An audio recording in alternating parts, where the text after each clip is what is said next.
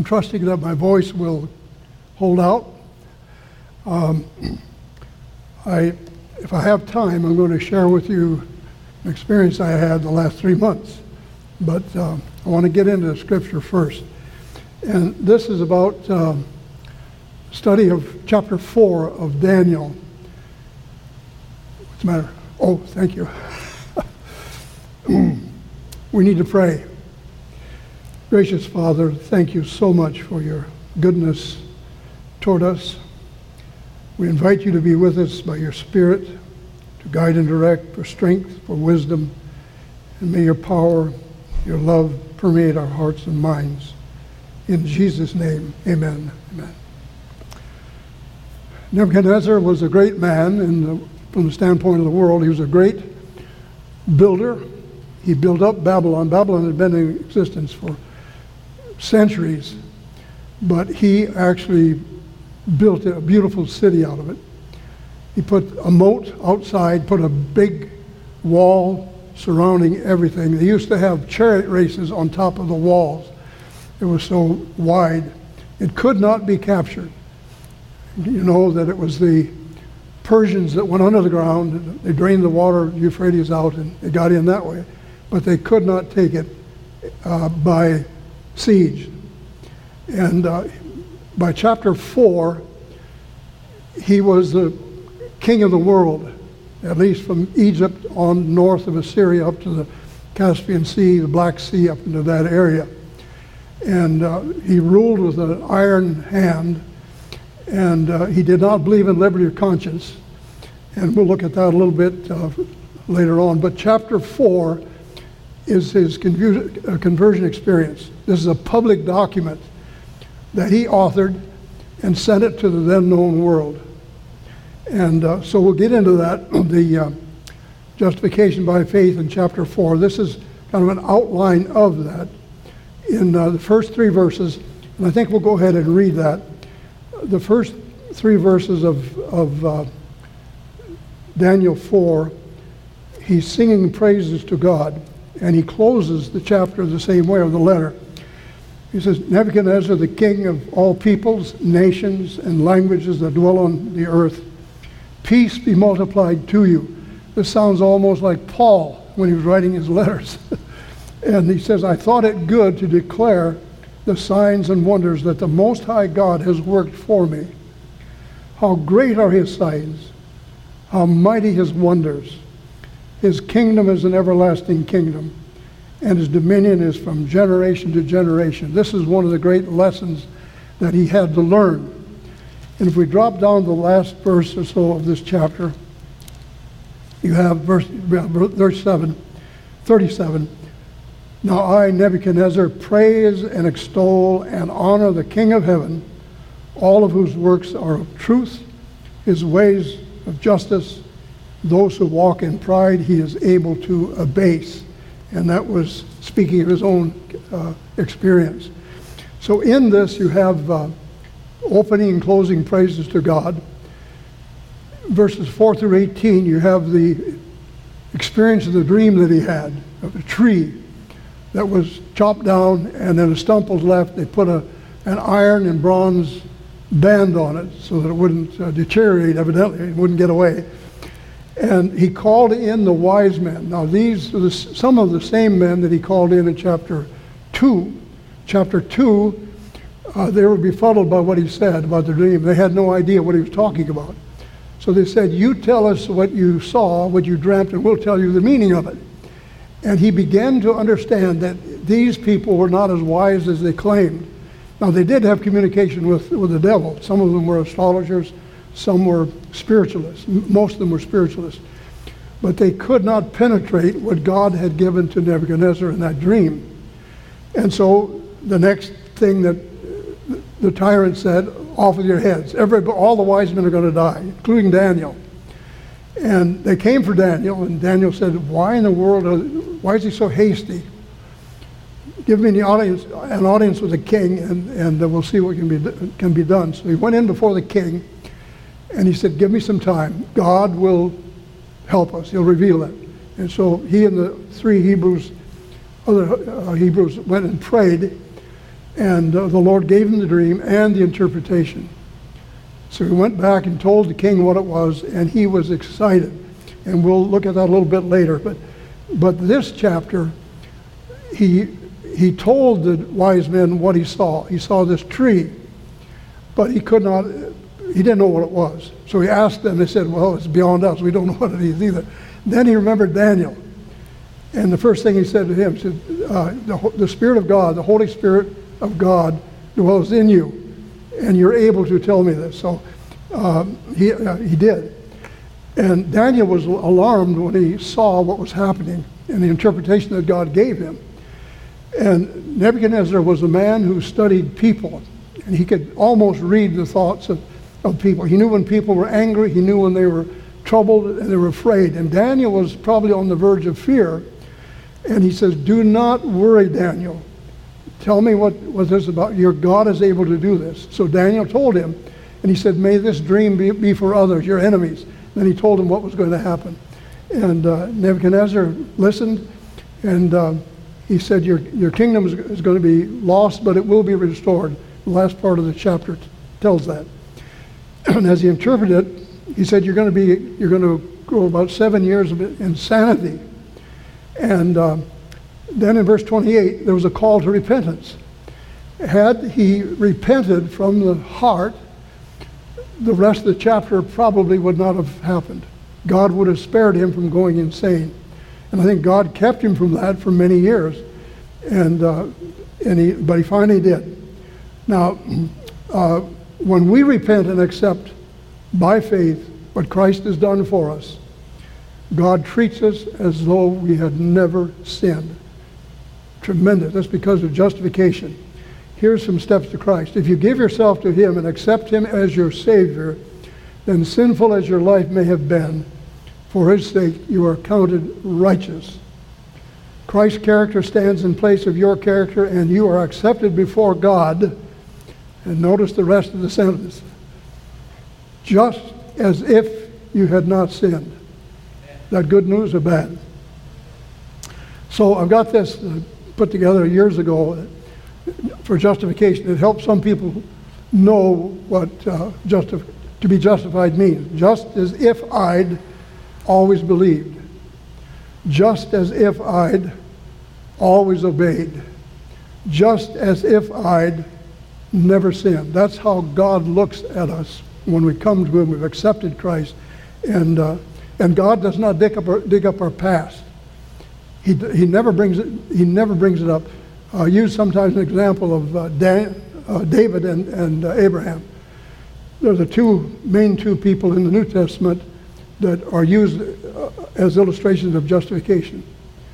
And as bad as they were, both were adulterers, both were liars. David was a murderer.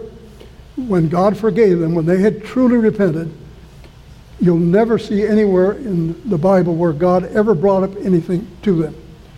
He looked at them as though he had never sinned. Absolutely amazing.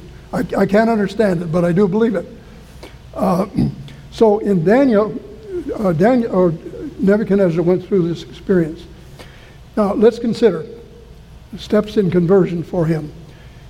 Chapter 1, he was impressed by several things. Now remember, these guys were teenage boys. They're called children, so they're in their mid-teens. They refused the king's diet, and they were not belligerent. They said, give us 10 days on a plant-based diet, and which his overseer was frightened. He said, well, it'd be off my head if you get sick. And they said, the Lord will be with us. Don't worry about it. 10 days later, they were fitness of health. They looked better than the other people in the school, university. Then Nebuchadnezzar was an educator as well as a military general, and he was a religious leader. But here, in fact, chapter 1, we see him changing the names of these Hebrew teenagers to the gods that he was serving. It was a subtle move, but he was thinking that if they associated with his gods, they would finally accept them. But it never happened. But he called them in at the end of 3 years, gave them an oral examination. He found them. Do you remember how much wiser they were than all the rest? 10 times. 10 times wiser than all the wiser. And I believe this included their teachers. Maybe not Nebuchadnezzar, but even their teachers. I knew one man when I was going to college. He was at the university, not here, but another place. And he was brilliant. He was into science, very strongly. And he knew more than his teachers, and they knew it, but they accepted him. It was amazing to see. He was a Seventh-day Adventist, and they liked what they heard and passed him. But anyhow, then chapter 2, you have that dream of the great image, the four nations. And Nebuchadnezzar was convinced. In fact, let's take a look at chapter 2. I want to go to the end of each chapter and notice how he responded. And in chapter 2, probably beginning with verse 47, and this is what he told Daniel. He says, "Truly your God is the God of gods, the Lord of lords, and a revealer of secrets or mysteries," as the Septuagint says, "since you could reveal this secret or this mystery." And then he promoted Daniel. But he was convinced of God, about God, that he was greater than he was. And then we move to chapter 3. Here, there's a period probably about 18 years. The Septuagint says it was 18 years. There's some internal evidence also. I mentioned chapter 3, chapter 1, these young fellows were called children, and this would take teenage years. I'd say 15 or 16 years of age. And then in chapter 3, they're called youth or young men. And so there's a period of time that went by. And I believe the Septuagint is correct, about 18 years. So this would put them in the 30-year bracket. Do you remember how old Jones and Wagner were? They were in their 30s when they began. So about the same age, same thing going on. And in chapter 3, you have the incident of them being thrown into the fire. And this gives us a picture of the evangelism of the Babylonians. And they sneaked up on them, or they tried to sneak up on them. And it wasn't just the 3 Hebrews that did not kneel down and bow down to that idol.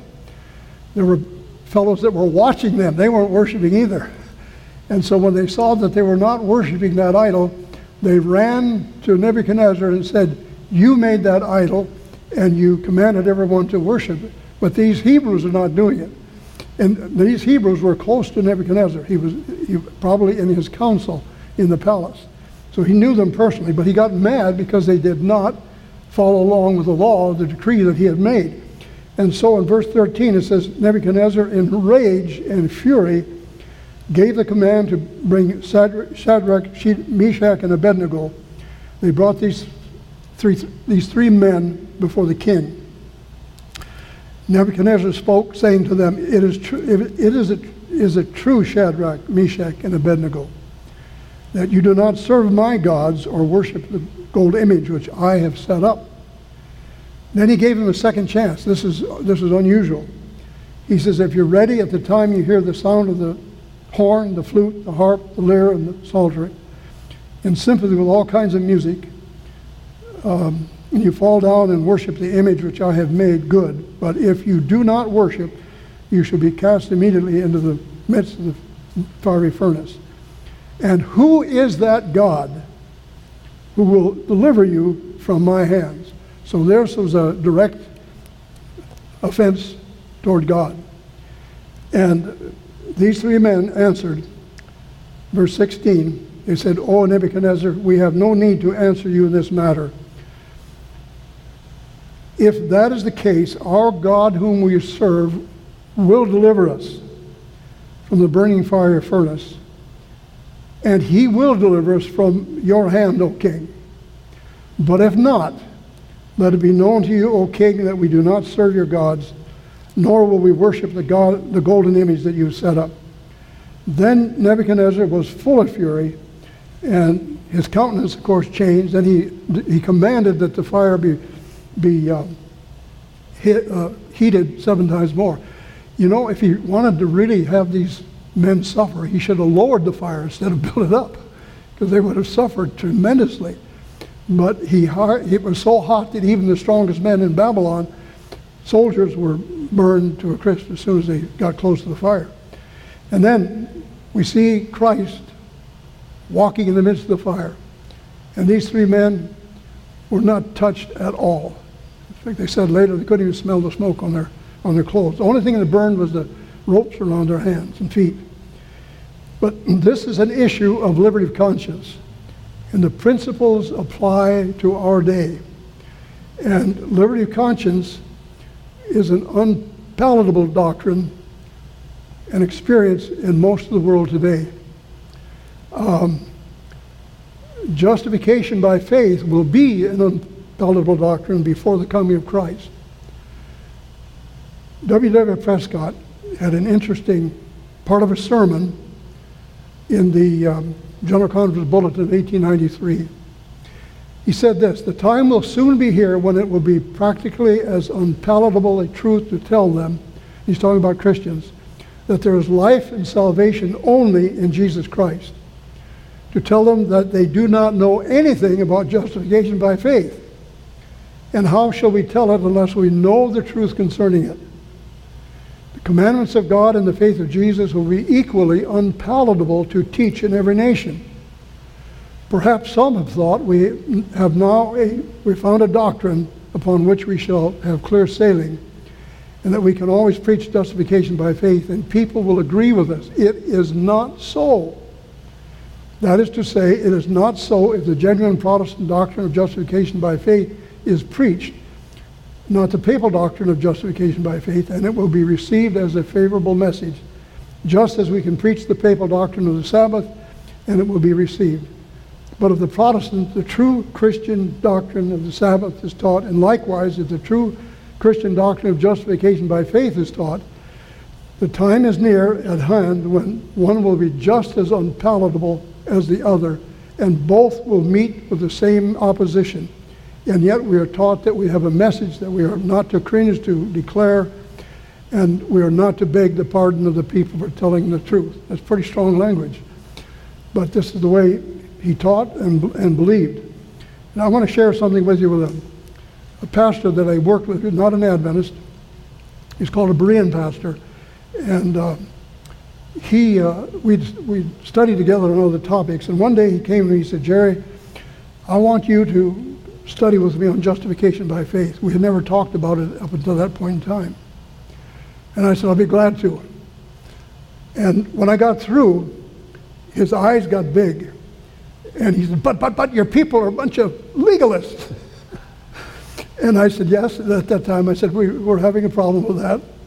And I paused and I looked at him. I said, "That's one of your biggest problems too. Your people are legalists." And he got a faraway look in his eye and he said, "That's right." And I said, "My biggest problem is that I'm a legalist by nature. If I could go to heaven on my own merits, I would love to do it. But I cannot. I must depend on a righteousness and merits outside of myself." And I said, "That's your biggest problem too. You're a legalist by nature." And again, he got that faraway look in his eye. He said, "Yeah, that's right."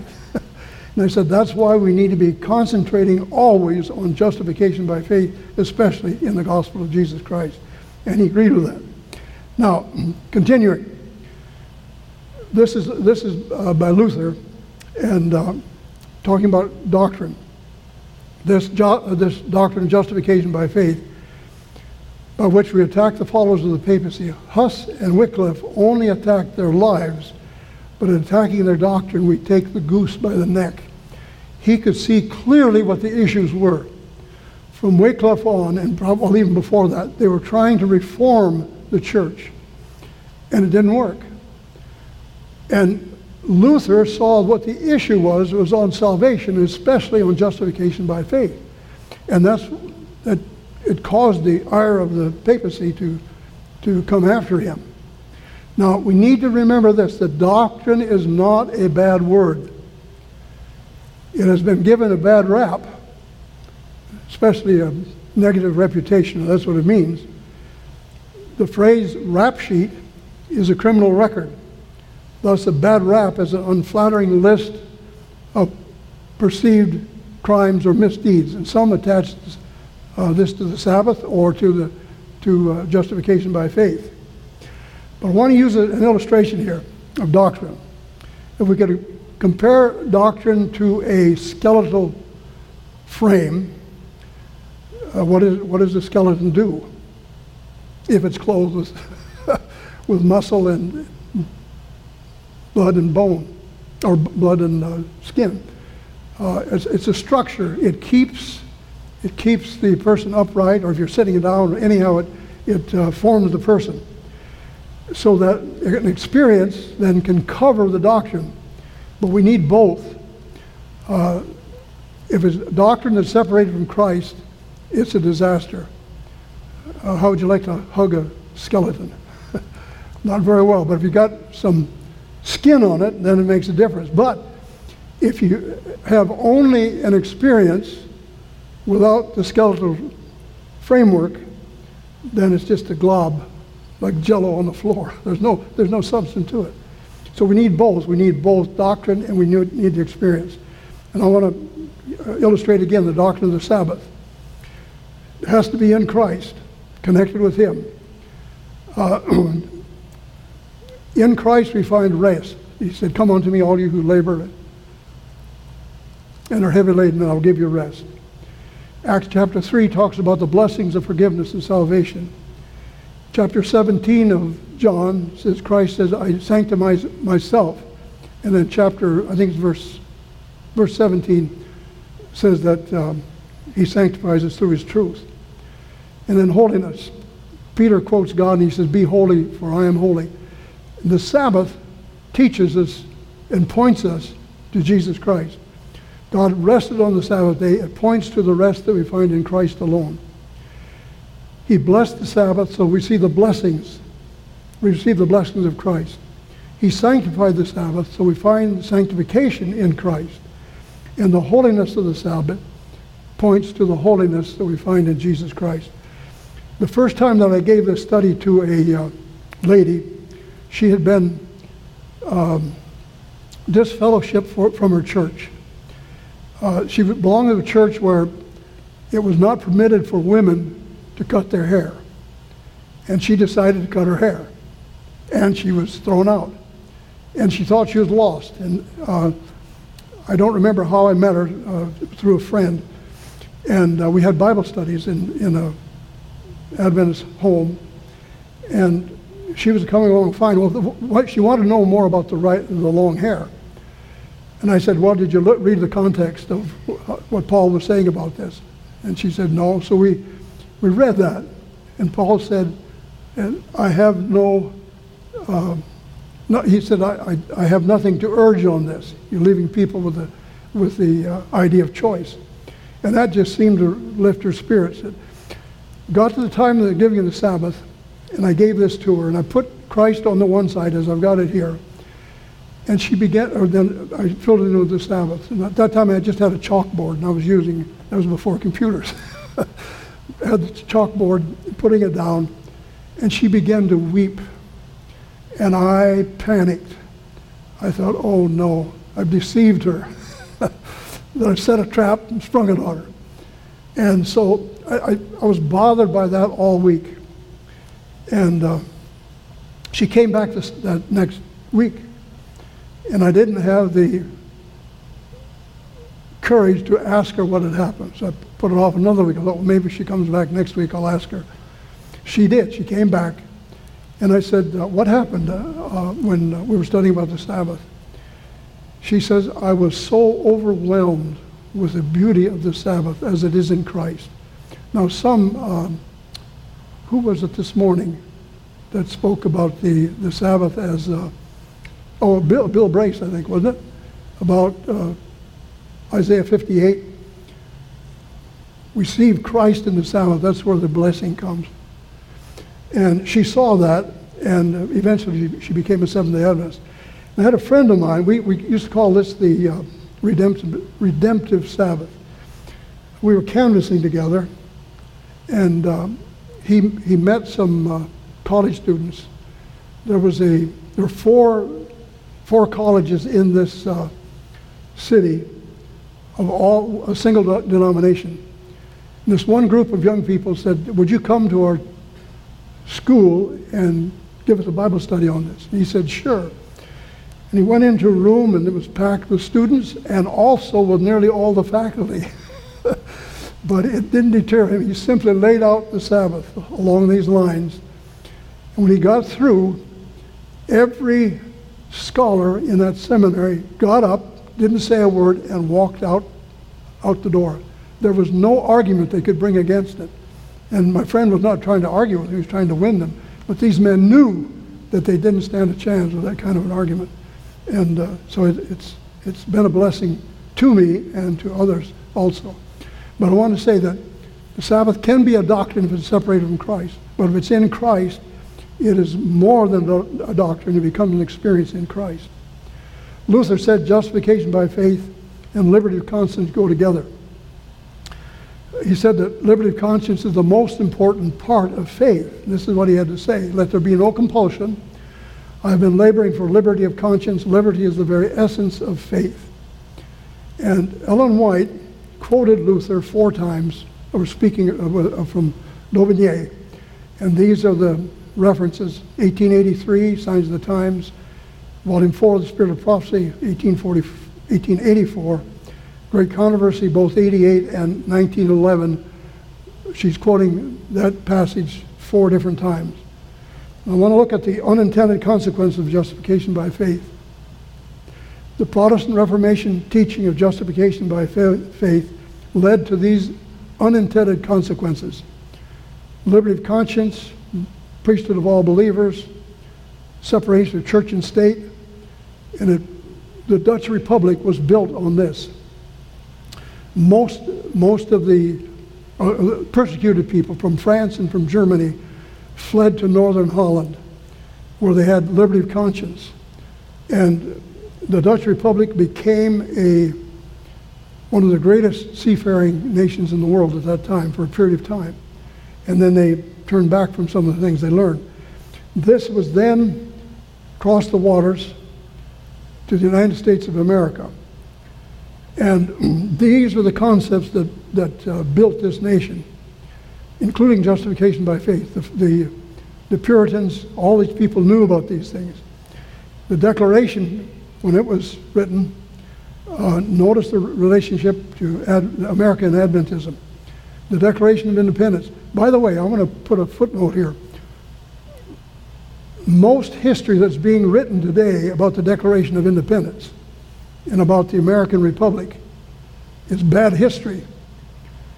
They're claiming that it's been rewritten, but one of the issues in 1776, even before that time, was freedom for the slaves.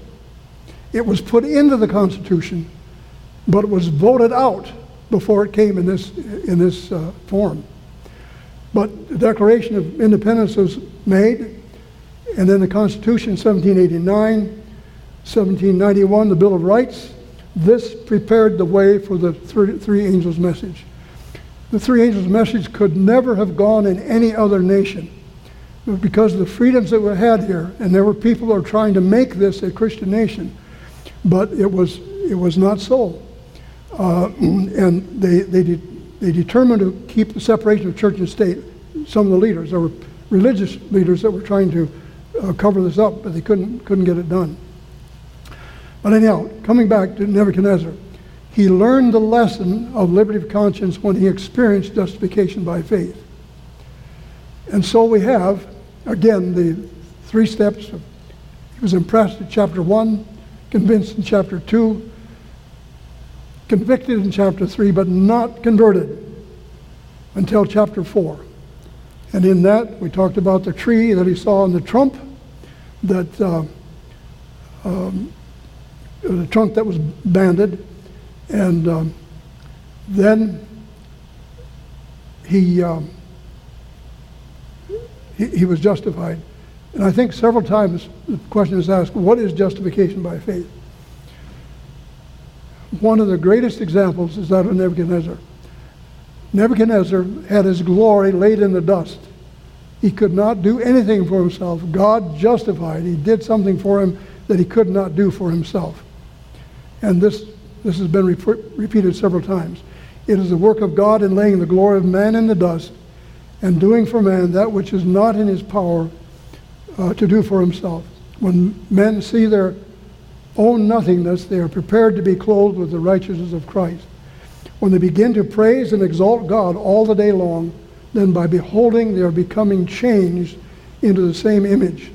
By the way, this is a letter written to a doctor and his wife, Dr. Maxon. And they were health reformers, but they were not health reformers. But if you want to read the entire article, it is fantastic. And he said, you're trying to make reform from the outside inward. He said it must come from inside outwardly. And whether they changed or not, I don't know that. But in chapter 4 of Daniel, King Nebuchadnezzar's testimony of having his glory laid in the dust, and then having God do for him that which was impossible for him to do for himself. And this is what the king said to him before disaster hit. He talked about Daniel, that the Spirit of God was in him. He said, I know the Spirit of the Holy God is in you. Verse 9. You are able to reveal the dream to me, for the Spirit of the Holy God is in you. He knew the Spirit of God was in Daniel. Here's kind of an envelope construction. In verse 8, the Spirit of God was there. Verse 18, he was there. And in between, Nebuchadnezzar told his dream, and he went insane for 7 years. And it wasn't until he learned that the Most High rules in the kingdom of men and in his own life. And so he was converted, he was justified. And I would say that the work of the Holy Spirit, as well as Christ and the Father, were all involved in that. And I want to go into this now, the Godhead and justification. If one person of the Godhead is involved in any kind of work or project, the other two are likewise involved in that same work. We have in creation, verse 2 of chapter 1, the Holy Spirit was moving upon the waters and the chaos. He was bringing it together. Verses 26 and 27, God said to God, let us make man in our own image. And we know that Christ is the one who did the actual creating. But I believe the Father and he were there together with the Holy Spirit. And also in justification, or I should say in redemption, they're all three involved in that. And especially justification. In Romans 8:33, it speaks of the Father. Who shall bring a charge against God's elect? It is God who justifies. The next verse talks about Jesus, so it talks about two entities here. Romans 5:9 says Christ, much more than having now been justified by his blood, we shall be saved from wrath through him. And then we have 1 Corinthians 6:11 concerning the Holy Spirit. It says, such were some of you. It lists the whole catalog of sins. Such were some of you, but you were washed, but you were sanctified, but you were justified in the name of the Lord and by the Spirit of God. So the Holy Spirit is involved in justification as well as the Father and the Son. And the wording is this way: you were justified by the Spirit of our God. If you have any Greek, you can look that up. It simply says the Spirit, the God, the Spirit, our God, of the Spirit who is our God. The Spirit is in the dative case and is used to denote the purpose, the means, the agency of the action of the verb, you were justified. So the Holy Spirit is actively involved in our justification. He brings the righteousness of Christ into us, into our minds, and changes us. Now, Christ also, now, all three are mentioned in the book of Daniel. Every chapter of Daniel speaks about Christ. Chapter 7 talks about the Ancient of Days, a couple of places. Chapter 8 also. But in chapter 1, you have Christ as the Lord who handed his people over to Babylon. And Habakkuk, about 20 years before this, he said, I can't understand this, God. Why are you doing this? Those people are more wicked than your people. Why are you doing it? He was puzzled. But God told him that because the Jews had more of an understanding of God's ways, they were held more responsible for the pagans who didn't. So they were handed over to him. In chapter 2, as we read earlier, he's the revealer of secrets. And chapter 3, he's the Son of God walking in the midst of the fire with his people. Chapter 4, he's the one who justified Nebuchadnezzar. Chapter 5, he comes as judge with Belshazzar, the grandson of Nebuchadnezzar. Chapter 6, he's pictured as God delivering Daniel from the lion's den and his angel. In chapter 7, he is the Son of Man who comes to the Ancient of Days. Then in chapter 8, he's called Palmoni. Now you won't see that right on there, but if you read verse 13, it says, a holy one said to that holy one, and that second one, the holy one is the word Palmoni, and in the marginal references of the Old King James Version, I don't know if it's still there or not, but they said he's a revealer of secrets, or the wonderful numberer. It was Jesus Christ who gave the 2300-year prophecy. That is the testimony of Christ. And that word Palmoni is related to Isaiah, where it says, unto you a son is born, the everlasting Father. Wonderful, that word wonderful is related to this one. Here it's called the wonderful number. There it's in a different context. Chapter 9, he's the prince, Messiah the Prince, who was crucified for us, not for himself, but for us. Chapter 10, he's the prince. They were having problems with the leadership of Persia. And Christ came as Michael the prince to do battle with the devil, and won. And then you have chapter 11, he's called the Prince of the Covenant that was broken. This is under Tiberius. This is the central point in chapter 11. I hear all kinds of things today on who the king of the north is and who the king of the south is, and they're forbidding that Christ is the center of the chapter. Not only the theme, but also in the middle of the chapter, verse 22. Christ is the theme of chapter 11, and he's in charge. Then chapter 12, he is the prince, again, Michael the prince, who stands for his people. And that's for you and me as he finishes his work in the Holy of Holies. So our justification is the work of the Father, the Son, and the Holy Spirit. Here's something from Spirit of Prophecy, Amazing Grace 190. The Godhead was stirred with pity for the race. And the Father, the Son, and the Holy Spirit gave themselves to the working out of the plan of redemption. Okay. Justification by faith is practical. Some say, oh, it's a theory. No, it's practical. Chapter 5 of Romans. He sets forth the practical aspect of justification by faith on a day-by-day basis. And here are some of the features. Number 1, peace with God. Second, access into grace by which we stand before God. Rejoice in hope in the glory of God. We glory in tribulations. Tribulations lead to patience, perseverance, experience and character, and hope, and no shame, no disappointment, because the love of God is shed abroad in our hearts by the Holy Spirit who is given to us. So these are all practical features of justification by faith. There's nothing that can be more practical than this, which is the personal forgiveness of sins. It is extremely practical. And here's the latter experience in justification by faith. Number 1, for justified life. We glory in tribulations. Tribulation leads to perseverance. Perseverance to character. Character to hope. Hope does not does not disappoint us, but the love of God, the agape, is shed abroad in our hearts. That's the experience of justification by faith on a practical level. Now, we began our study with this verse. Oh, no, I didn't read it. I actually took it out. And I knew we were going to come to it. Being justified freely by his grace through the redemption that is in Christ Jesus. This is from A.T. Jones. He made a comment on this. Being is a present tense. Therefore, the Lord says to you and of you who believe in Jesus, being now, at this moment, justified freely by his grace through the redemption that is in Christ Jesus. And that verse now goes back to verse 21. It says, now the righteousness of God is revealed.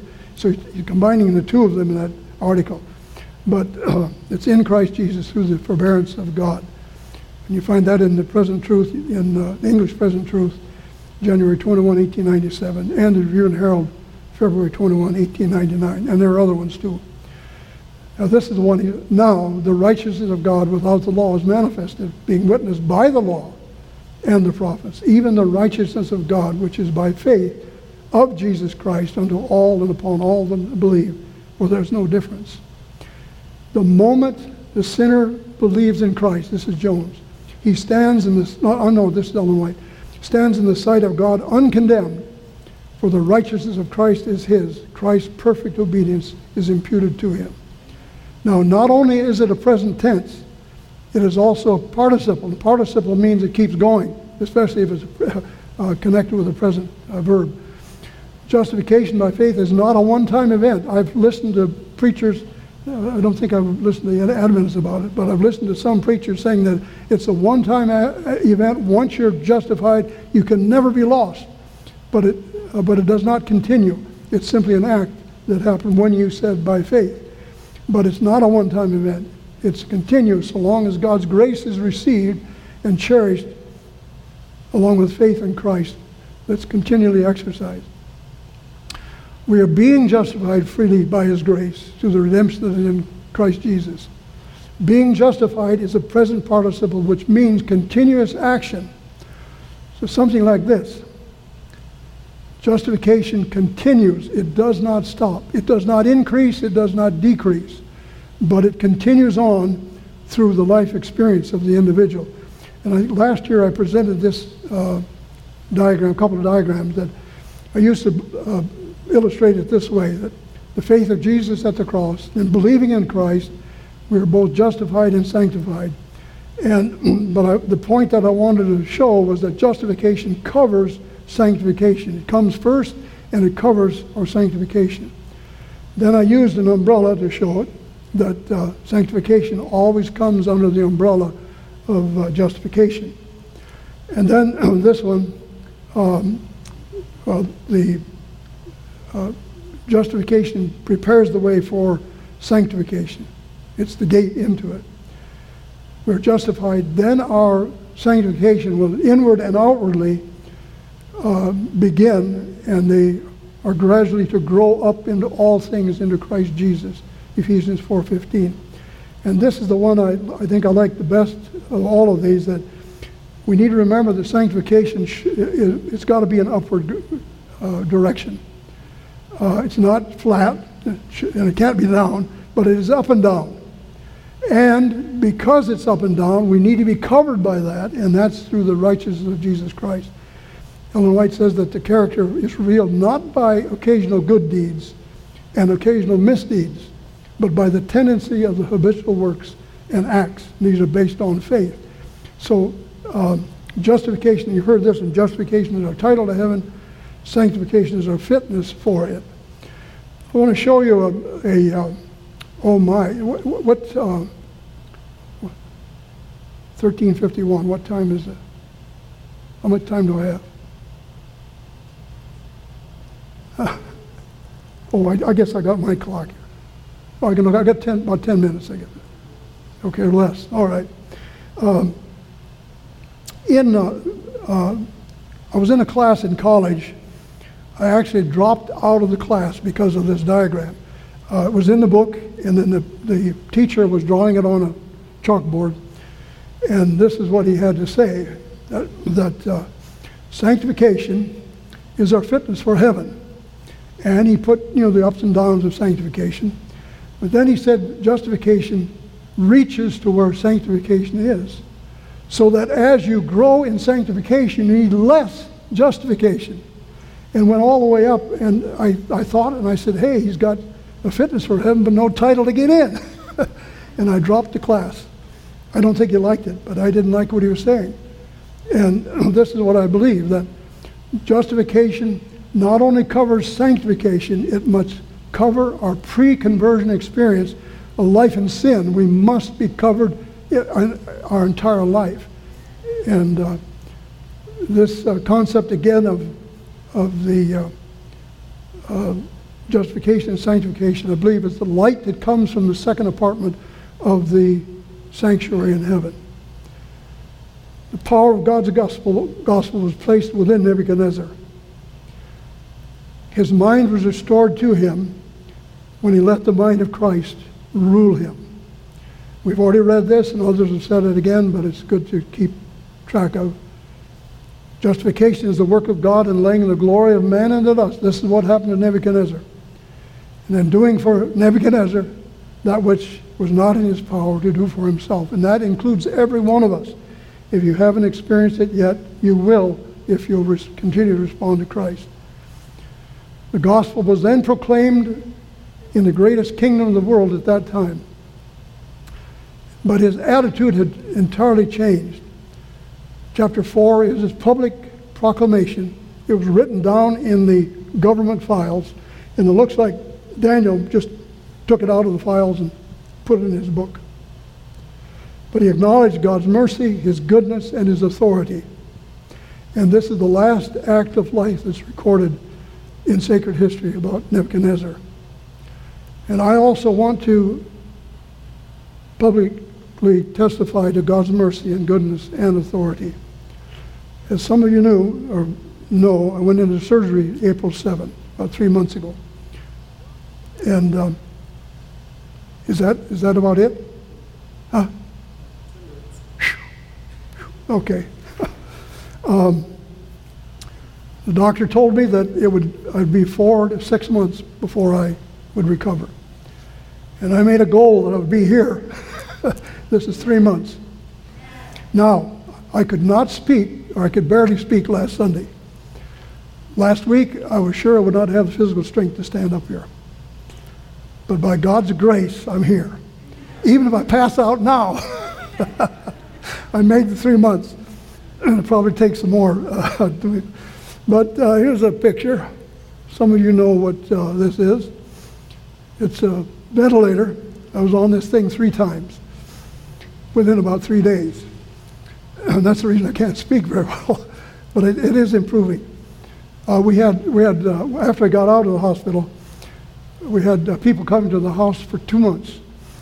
And one girl was, she was an occupational therapist.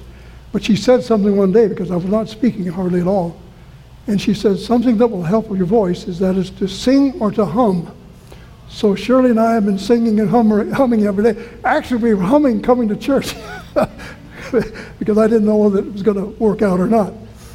But anyhow, the principal function of the ventilator is to put oxygen-rich air into the lungs and then to assist the lungs, the removal of carbon dioxide from the lungs. And then we have this. I had 2 of these after, I had a minor operation, but disaster hit later. And so after this, I had pneumonia. I went into shock, everything. I was dead for all intents and purposes. But anyhow, someone had the wise idea that I had the virus. And so they stuck this thing up my nose and twirled it around and then sent it in, came back, and didn't have it. But someone said, well, we've got to do it again because we can't tell. So they did it a second time. It came back the same. And then they wanted to do it a third time, and there was a young doctor. He said, no, let him alone. He doesn't have it. And so they took me out. I was down in the basement in the COVID-19 group and in isolation, and they put me up on the 3rd floor up. Here's another one that shows how it works. Not a happy experience. But the second time, I don't remember anything about it. Very little the first time. But anyhow, this is something happened that I was bleeding internally. My blood on the inside was building up, and they didn't know what was the matter. They knew that the blood was going somewhere. They didn't know where it was to start with, so they started pumping more blood into me. And I was awake when they were doing some of this. And then I remember my lungs or my breathing, I could not breathe. And to start with, I could, even when I felt the blood up against my lung. Then I was taking half breaths, and then finally I was gasping, and really gasping, and I was thinking to myself, I don't want to go out this way. And I was thinking of dying. I don't want to go this way. But there wasn't much I could do about it. Then, now I don't know the chronological points here, but somewhere along the line, I had I don't know what it was. I've never had anything like this before. But I had, like on the lower third of a TV screen or computer, sometimes you get messages. I saw something that looked like a brain that was breaking up, or a world just shattering, going apart. And then I saw coming through that mess a message that said, "You will not make it through this." Then there was another message on the other side, a beautiful blue picture of, "You're going to come through this."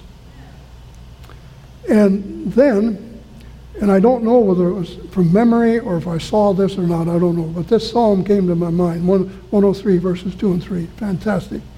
"Bless the Lord, O my soul, and forget not all his benefits, who forgives all your iniquities and heals all your diseases."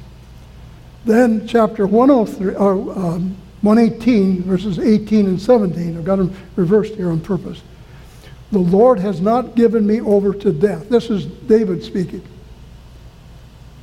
"I shall not die but live and declare the works of the Lord." And I was at peace. I'd already talked to God about it. I thought I was going to die. And I had no idea. I blacked out. That was it. But every time that we met a crisis after that, I said, "God, I believe you're going to bring me through this." And he did every single time. And I woke up that next morning, and I saw a TV screen on the wall and a clock.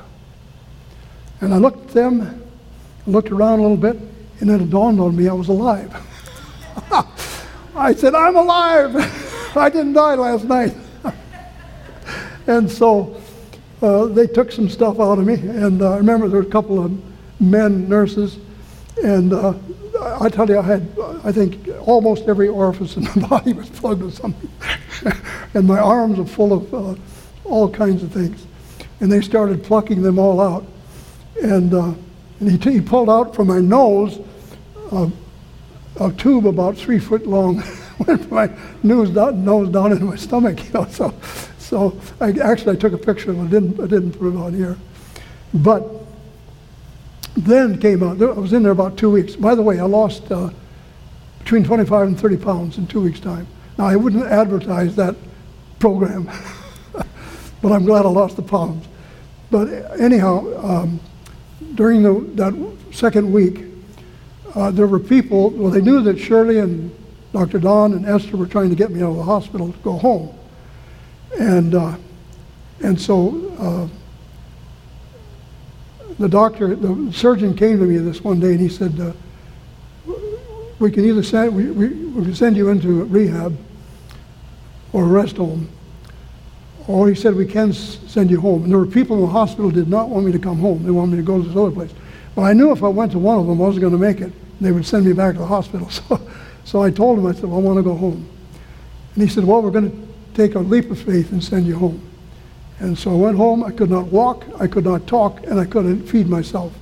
Shirley had to feed me, and little by little, I finally took the spoon out of her hand, and I was able to feed myself. I could not walk to the kitchen table to begin with, but little by little I was able to. And so,